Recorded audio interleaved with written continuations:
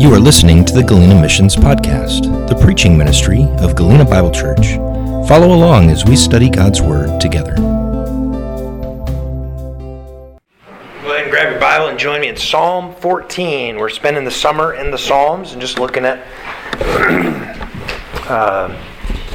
some different Psalms, remembering that they are written in poetry form or literally lyric form. They originally would have had some kind of a tune that would have been sung to them. Some of them were intended to be written as I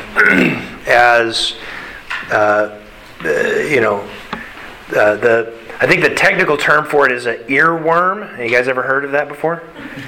Earworms are those songs that get stuck in your head, right? Like I could say them now and you'd be humming them all the rest of the week and you'd be like, "Curse you, Chris Kopp," right? You know, those kind of things, mostly related to like Disney princess movies and things like that. Some of them were intended to be traveling songs, ones to kind of get you in the right state of mind. If you think of if there was specific songs that we gave you to sing on your way from your house to church on Sunday morning, just to get your mind wrapped around the idea of who God is and who we are and what God is intending to do. Those would be called Psalms of Ascent, where they would be carrying those up. Then there are theological psalms that are intended to really just teach theology, but through song to help make it stick in the hearts and minds of the Jewish people. And today we're going to be reading one of those, and it's one that's a challenging one. It doesn't, if you think about it, as you read the words and you think about putting it to song, you're like, this just doesn't seem like a fun song to sing. As you think of what it says, but it was intended to be something that struck the heart in such a way to jar us out of what is normal, what just feels comfortable, especially those things that we assume about ourselves and about our own spirituality, and to shake us towards reality of who God is. Psalm 14 reads this way: "The fool has said in his heart, 'There is no God.' They are corrupt. They have committed abominable deeds. There is no one who does good. The Lord has looked down from heaven upon the sons of men to see if there are any who understand, who seek after God.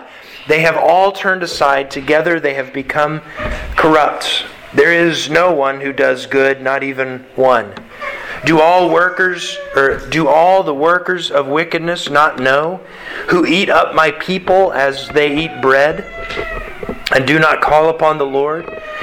There they are in great dread, for God is with the righteous generation.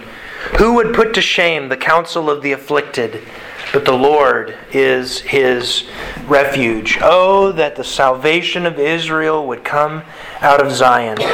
When the Lord restores his captive people, Jacob will rejoice, and Israel will be glad."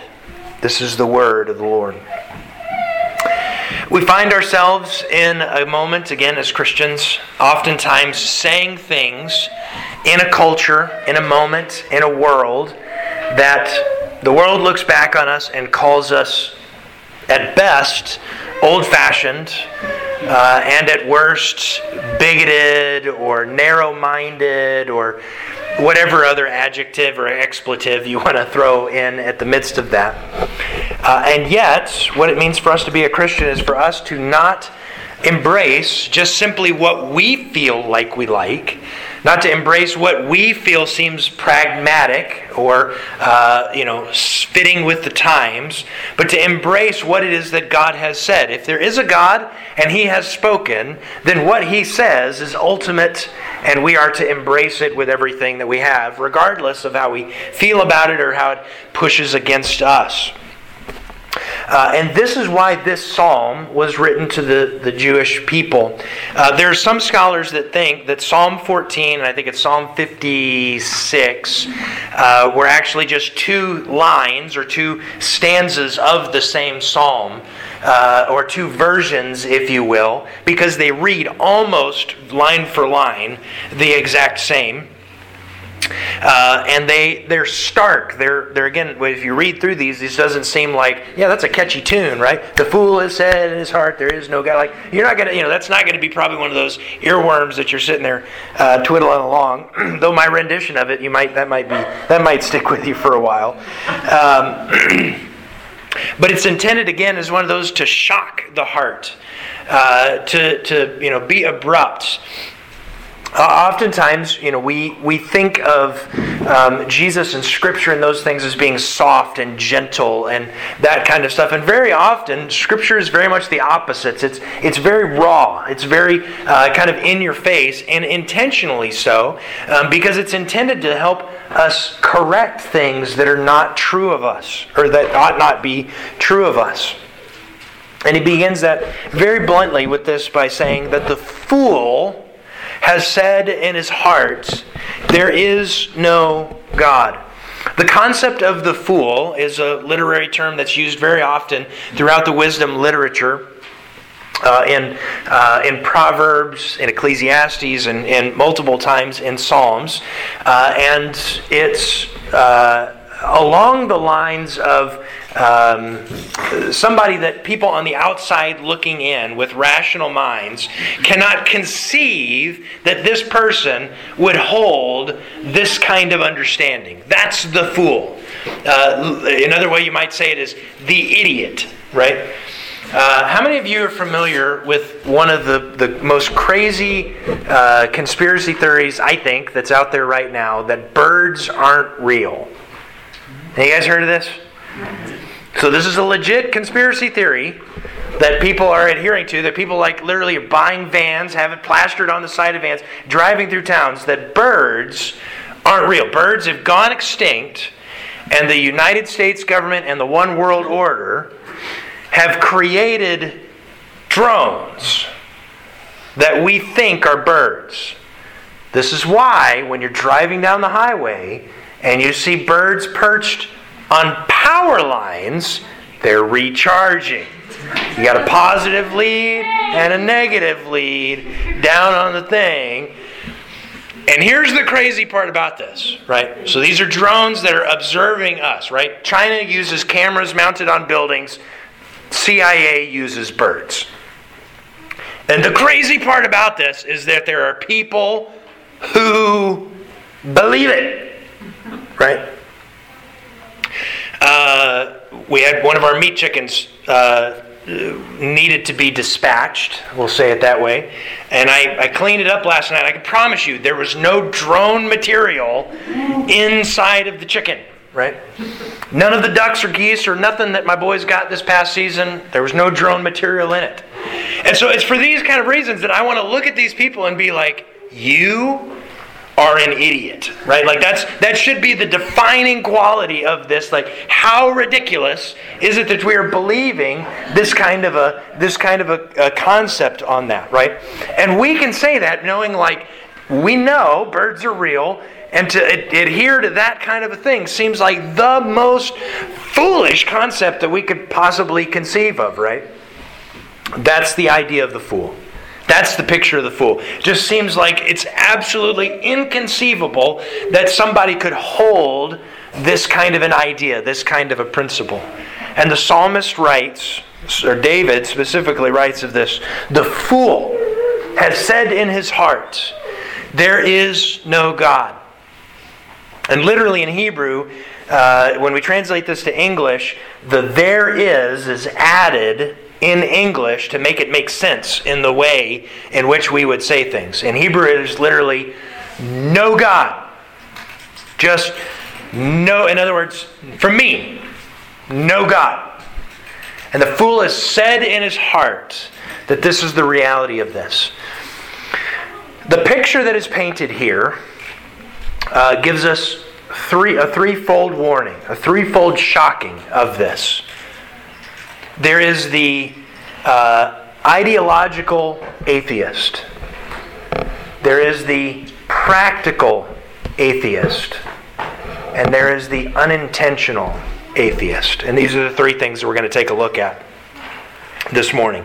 He says that the fool has said in his heart, the true seat of the person, what they believe, what they love, what they hold most dear, this is where they have said, there is no God. No God for me. I do not submit to any concept or being or ideology of God in that place. And he says they are corrupt, they have committed abominable deeds, and there is no one who does good. Many scholars think that when Paul was writing to the church in Rome, when he wrote Romans 1, that he had this psalm in mind. So take your Bible and flip with me over to Romans chapter 1. And we're going to see if that theory lines up. Much of what Paul wrote was exposition of Old Testament scriptures. That's why you read him, all of a sudden he'll throw in a Bible verse and then you go back there and you cross-reference in it. It looks just like me writing a sermon. It's him taking the ideas and the concepts that are written in the Old Testament and expounding on them for New Testament principles. We're going to start in Romans chapter 1. In verse 18. This is what he says. For the wrath of God is revealed from heaven against all ungodliness and unrighteousness of men who suppress the truth in unrighteousness. Because that which is known about God is evident within them. For God made it evident to them. For since the creation of the world, His invisible attributes, His eternal power, and divine nature have been clearly seen, being understood through what has been made, so that they are without excuse. For even though they knew God, they did not honor Him as God or give thanks, but they became futile in their speculations, and their foolish hearts were darkened. Professing to be wise, they became fools. So what Paul is describing here is this idea that the reality, if we just look at reality, right? We open up our eyes and we see the world is created in order.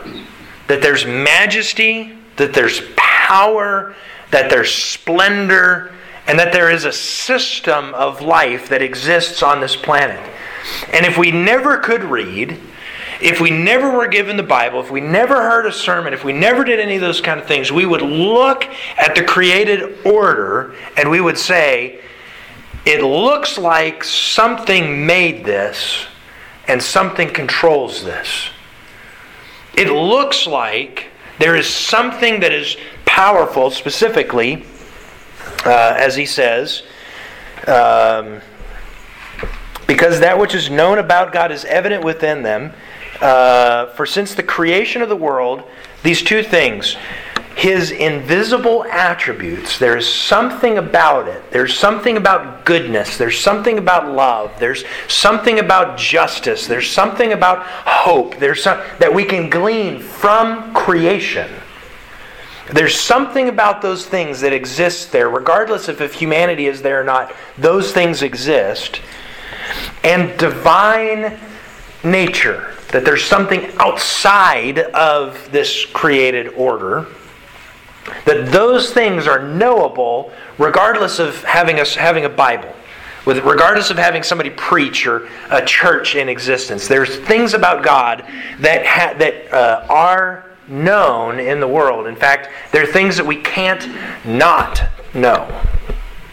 We know that love exists. We know that justice exists. We know that the power of creation as it exists is something that is there, that is beyond our comprehension. And he says all of these things have been made evident, but the wrath of God is revealed from heaven against ungodliness because of men who suppressed the truth. It was known to be true to them, and yet they suppressed it. They lied against it. And so, professing to be wise themselves in that, He says they became fools. This is the picture that he paints or that David is writing here in Psalm chapter 14. He says they are corrupt and they've committed abominable deeds. There is no one who does good. When Paul is writing in Romans chapter 1, he goes on to describe the reality of what it looks like when we untether ourselves from the revealed truth of who God is and begin to embrace worldly passions, to begin to go outside of God's design, outside of God's created order, and to be looking at the world in a way that we want to look at it and what we want to do.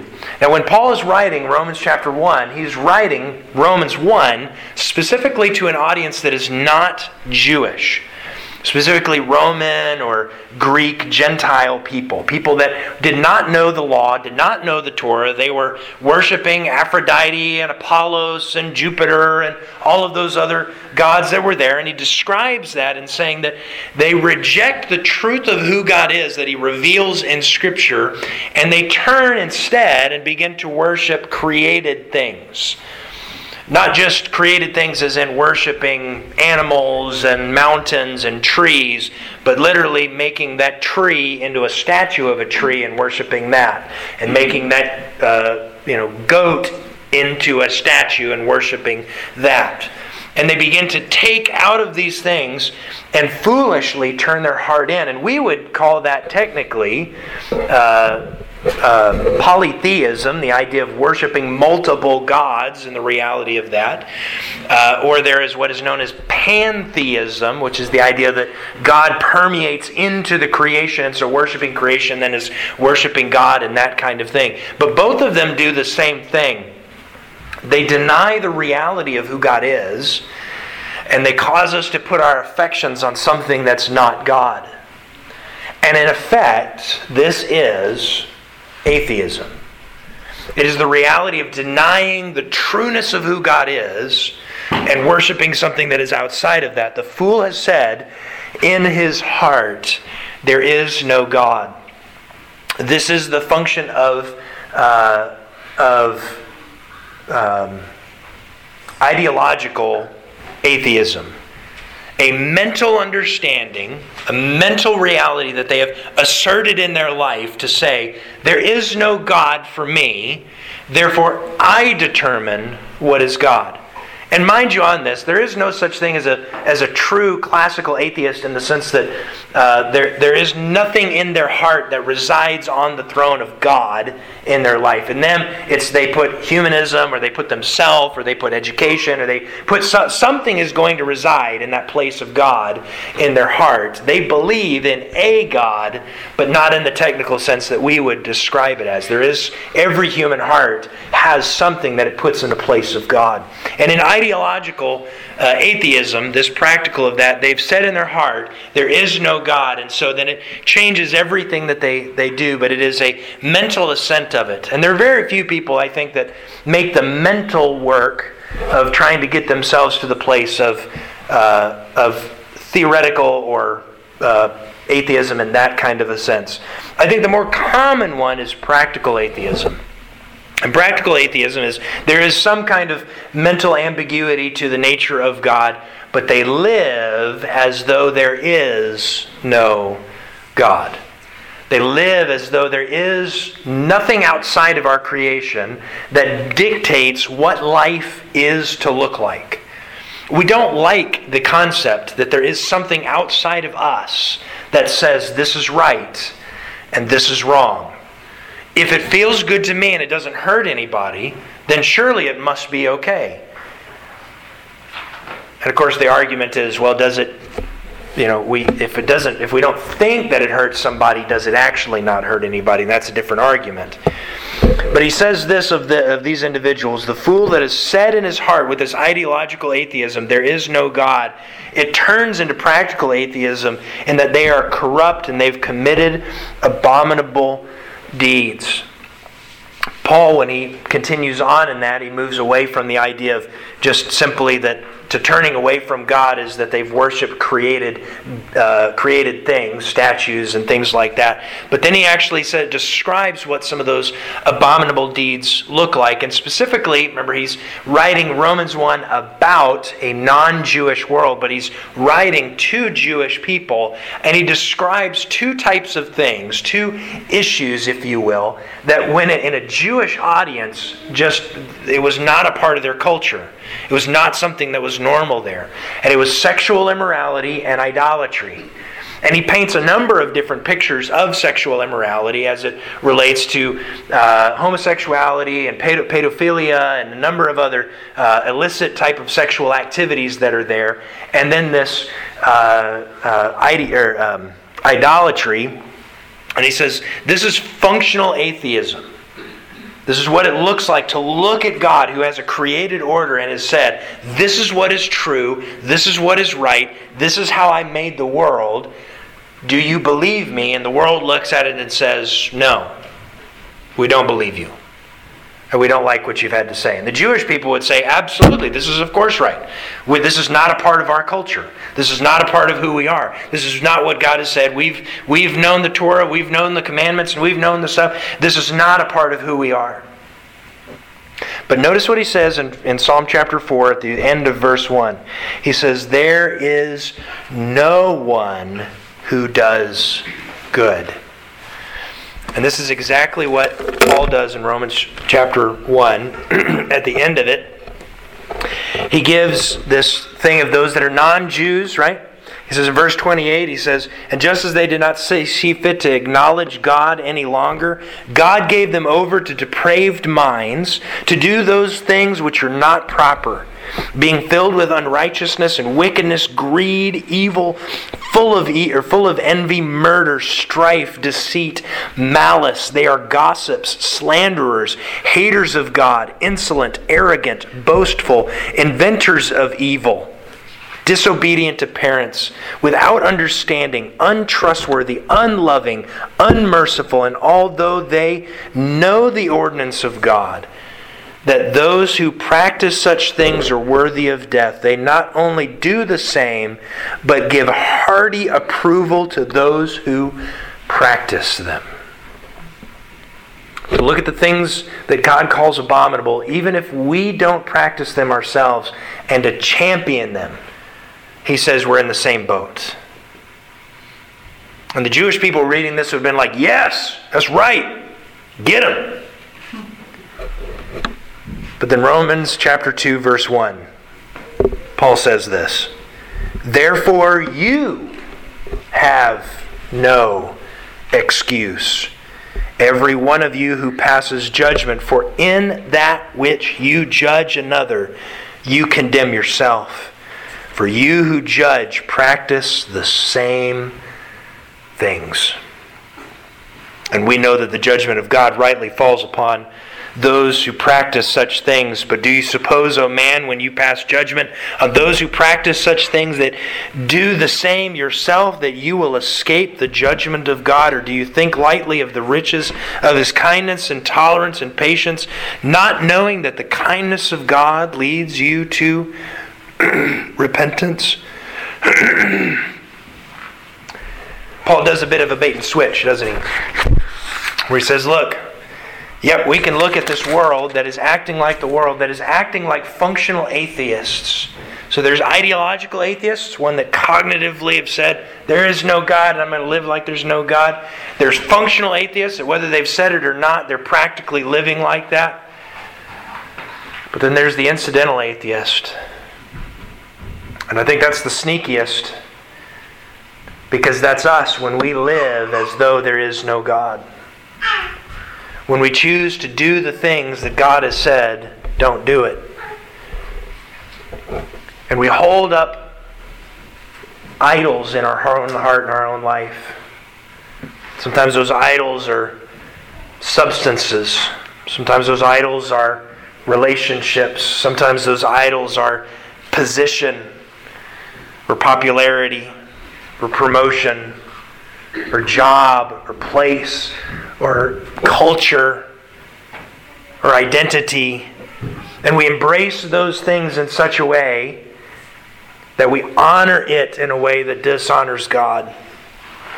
And when we do that, we are functionally living as atheists, as though God doesn't matter.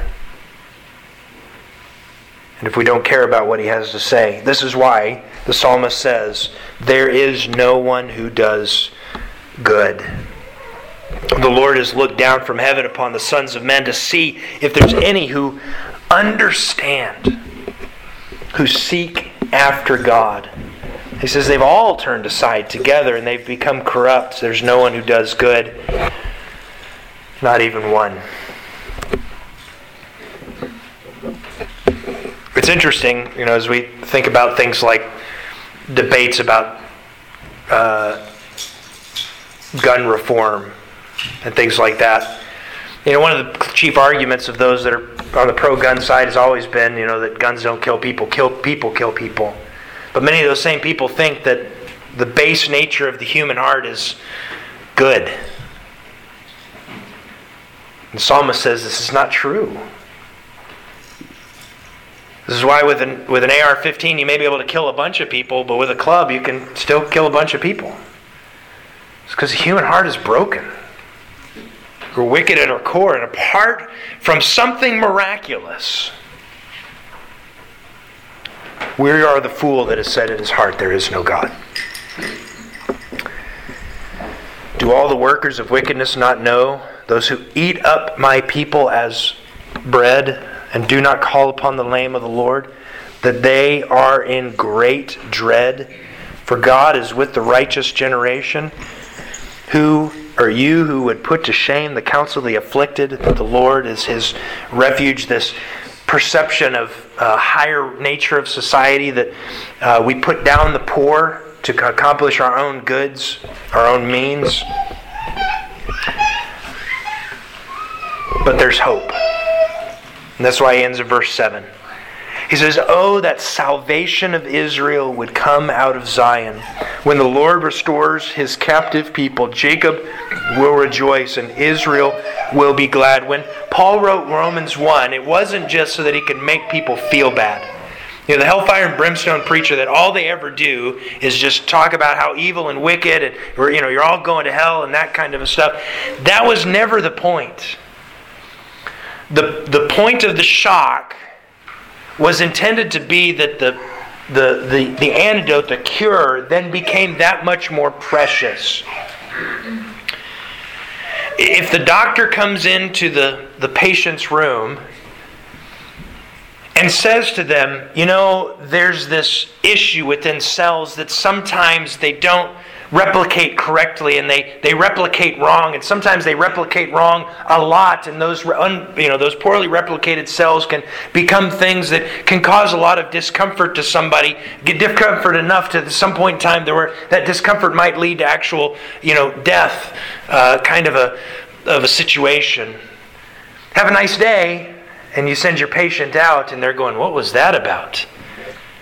It doesn't actually help the reality. But if the doctor comes into the room and says that the tests have come back, it's very conclusive, you have cancer, and if we don't do something about it right now, you're going to be dead in a month. Now that doesn't sound good, it doesn't feel good, nobody wants to get the diagnosis and the reality of it, but the shock of it is intended to spur the heart to say, then what do I do? And here's the beauty of that. I don't think there's anybody that's probably ever done cancer surgery on themselves, right? Somebody else has to do it for you. And the psalmist said, "Oh, that salvation of Israel would come out of Zion." And when Paul wrote of this treatise in Romans 1 and in Romans 2, all of it was for him to get to this conclusion where he says, all have sinned and fall short of the glory of God. We all stand at the same place. We don't hate people because they sin differently than us. We look at each other in a way that says, listen, all of us have functionally acted as though there is no God. And apart from His saving work, we're all dead. For the wages of sin is death, but the free gift of God is eternal life through Christ Jesus our Lord. See, Jesus didn't come just to make us have a nicer, better life. He didn't come just to simply inform the misinformed that there is a God that we should just acknowledge. He came to redeem a people who, even though God has fully revealed Himself, we willfully reject Him. And He came to die for people that said in their heart and said to God's face, there is no God. And friends, we're getting into a moment where it's going to become harder and harder and harder for us to stand in a world that is celebrating the type of things that God has said lead to death. And we want to make sure that we're very careful to love properly people that sin differently than us, but rightly reveal the truth of this gospel of Jesus Christ. That we were dead. That we all were functional atheists. That we all were people who did not do right. Who did not do what was good. Who did not love the Lord. That loved idols. Right before Paul got into this whole treatise of this, in Romans chapter 1 verse 16, this is what he said. He says, "For I am not ashamed of the gospel, for it is the power of God for salvation to everyone who believes." The counteraction of being a fool who has said in his heart there is no God is to believe that Jesus is who He said He is and did what He said He did. This is for the Jew first and also for the Greek. For it is the righteousness of God, this gospel, that is revealed from faith to faith, as it is written, the righteous man shall live by faith.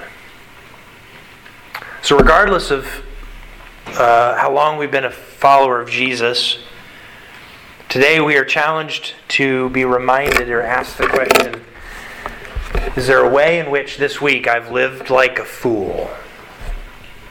Where I have practically lived as though there is no God. You might say, well, Chris, that's silly. I'm at church today. Of course I acknowledge this God. That's not what I'm asking. Because I know there have been moments this week where I have lived in a way where if somebody was just looking at my action or my attitude or my motive or my thought, they would say they do not believe there is a God. And if that is true, we repent of that. We ask the Holy Spirit to reveal those things to us, and we submit to the salvation of Christ. That we're getting bombarded by wickedness in this world, right? In a lot of ways, even especially this month, we're getting bombarded by things that are absolutely contrary to the things of God. We want to get angry in those things, but let those things be a reality to us. Once that we were fools, but by the grace of God, we no longer are. And that there are people in this world that are walking as fools, but they don't see. And we don't judge them based upon our own righteousness. We pray for them in the reality of our own brokenness. And God's redemptive work towards us in love and humility as we approach them. Love them, draw them in. Because we want them to know the foolishness that leads to death and the righteousness of Christ that leads to life. Let's pray. God, thank you so much for your word. I pray, God, for us, that Holy Spirit, right now you would convict us of those things in which we have said, done, thought, motives that we have had, that acted in such a way as though there is no God for me. For that, Lord, we repent. We ask your forgiveness, and we pray, God, that you would help us, strengthen us in your Spirit. Jesus, help us to know your righteousness, to embrace your truth. And God, as we're speaking this gospel into the world, help us not to be ashamed of this gospel, because it is the righteousness of life, and it is your power to break a dying world free from sin and death. We love you so much, God. And Jesus, we thank you for your eminence and your redemption in our lives. And it is in your sweet and precious name, Jesus, that we pray. Amen. Thank you for joining us. We hope you've been blessed by the hearing of God's Word. Feel free to connect with us at www.galenabiblechurchak.com and subscribe to this podcast at iTunes or at galenamissions.podbean.com.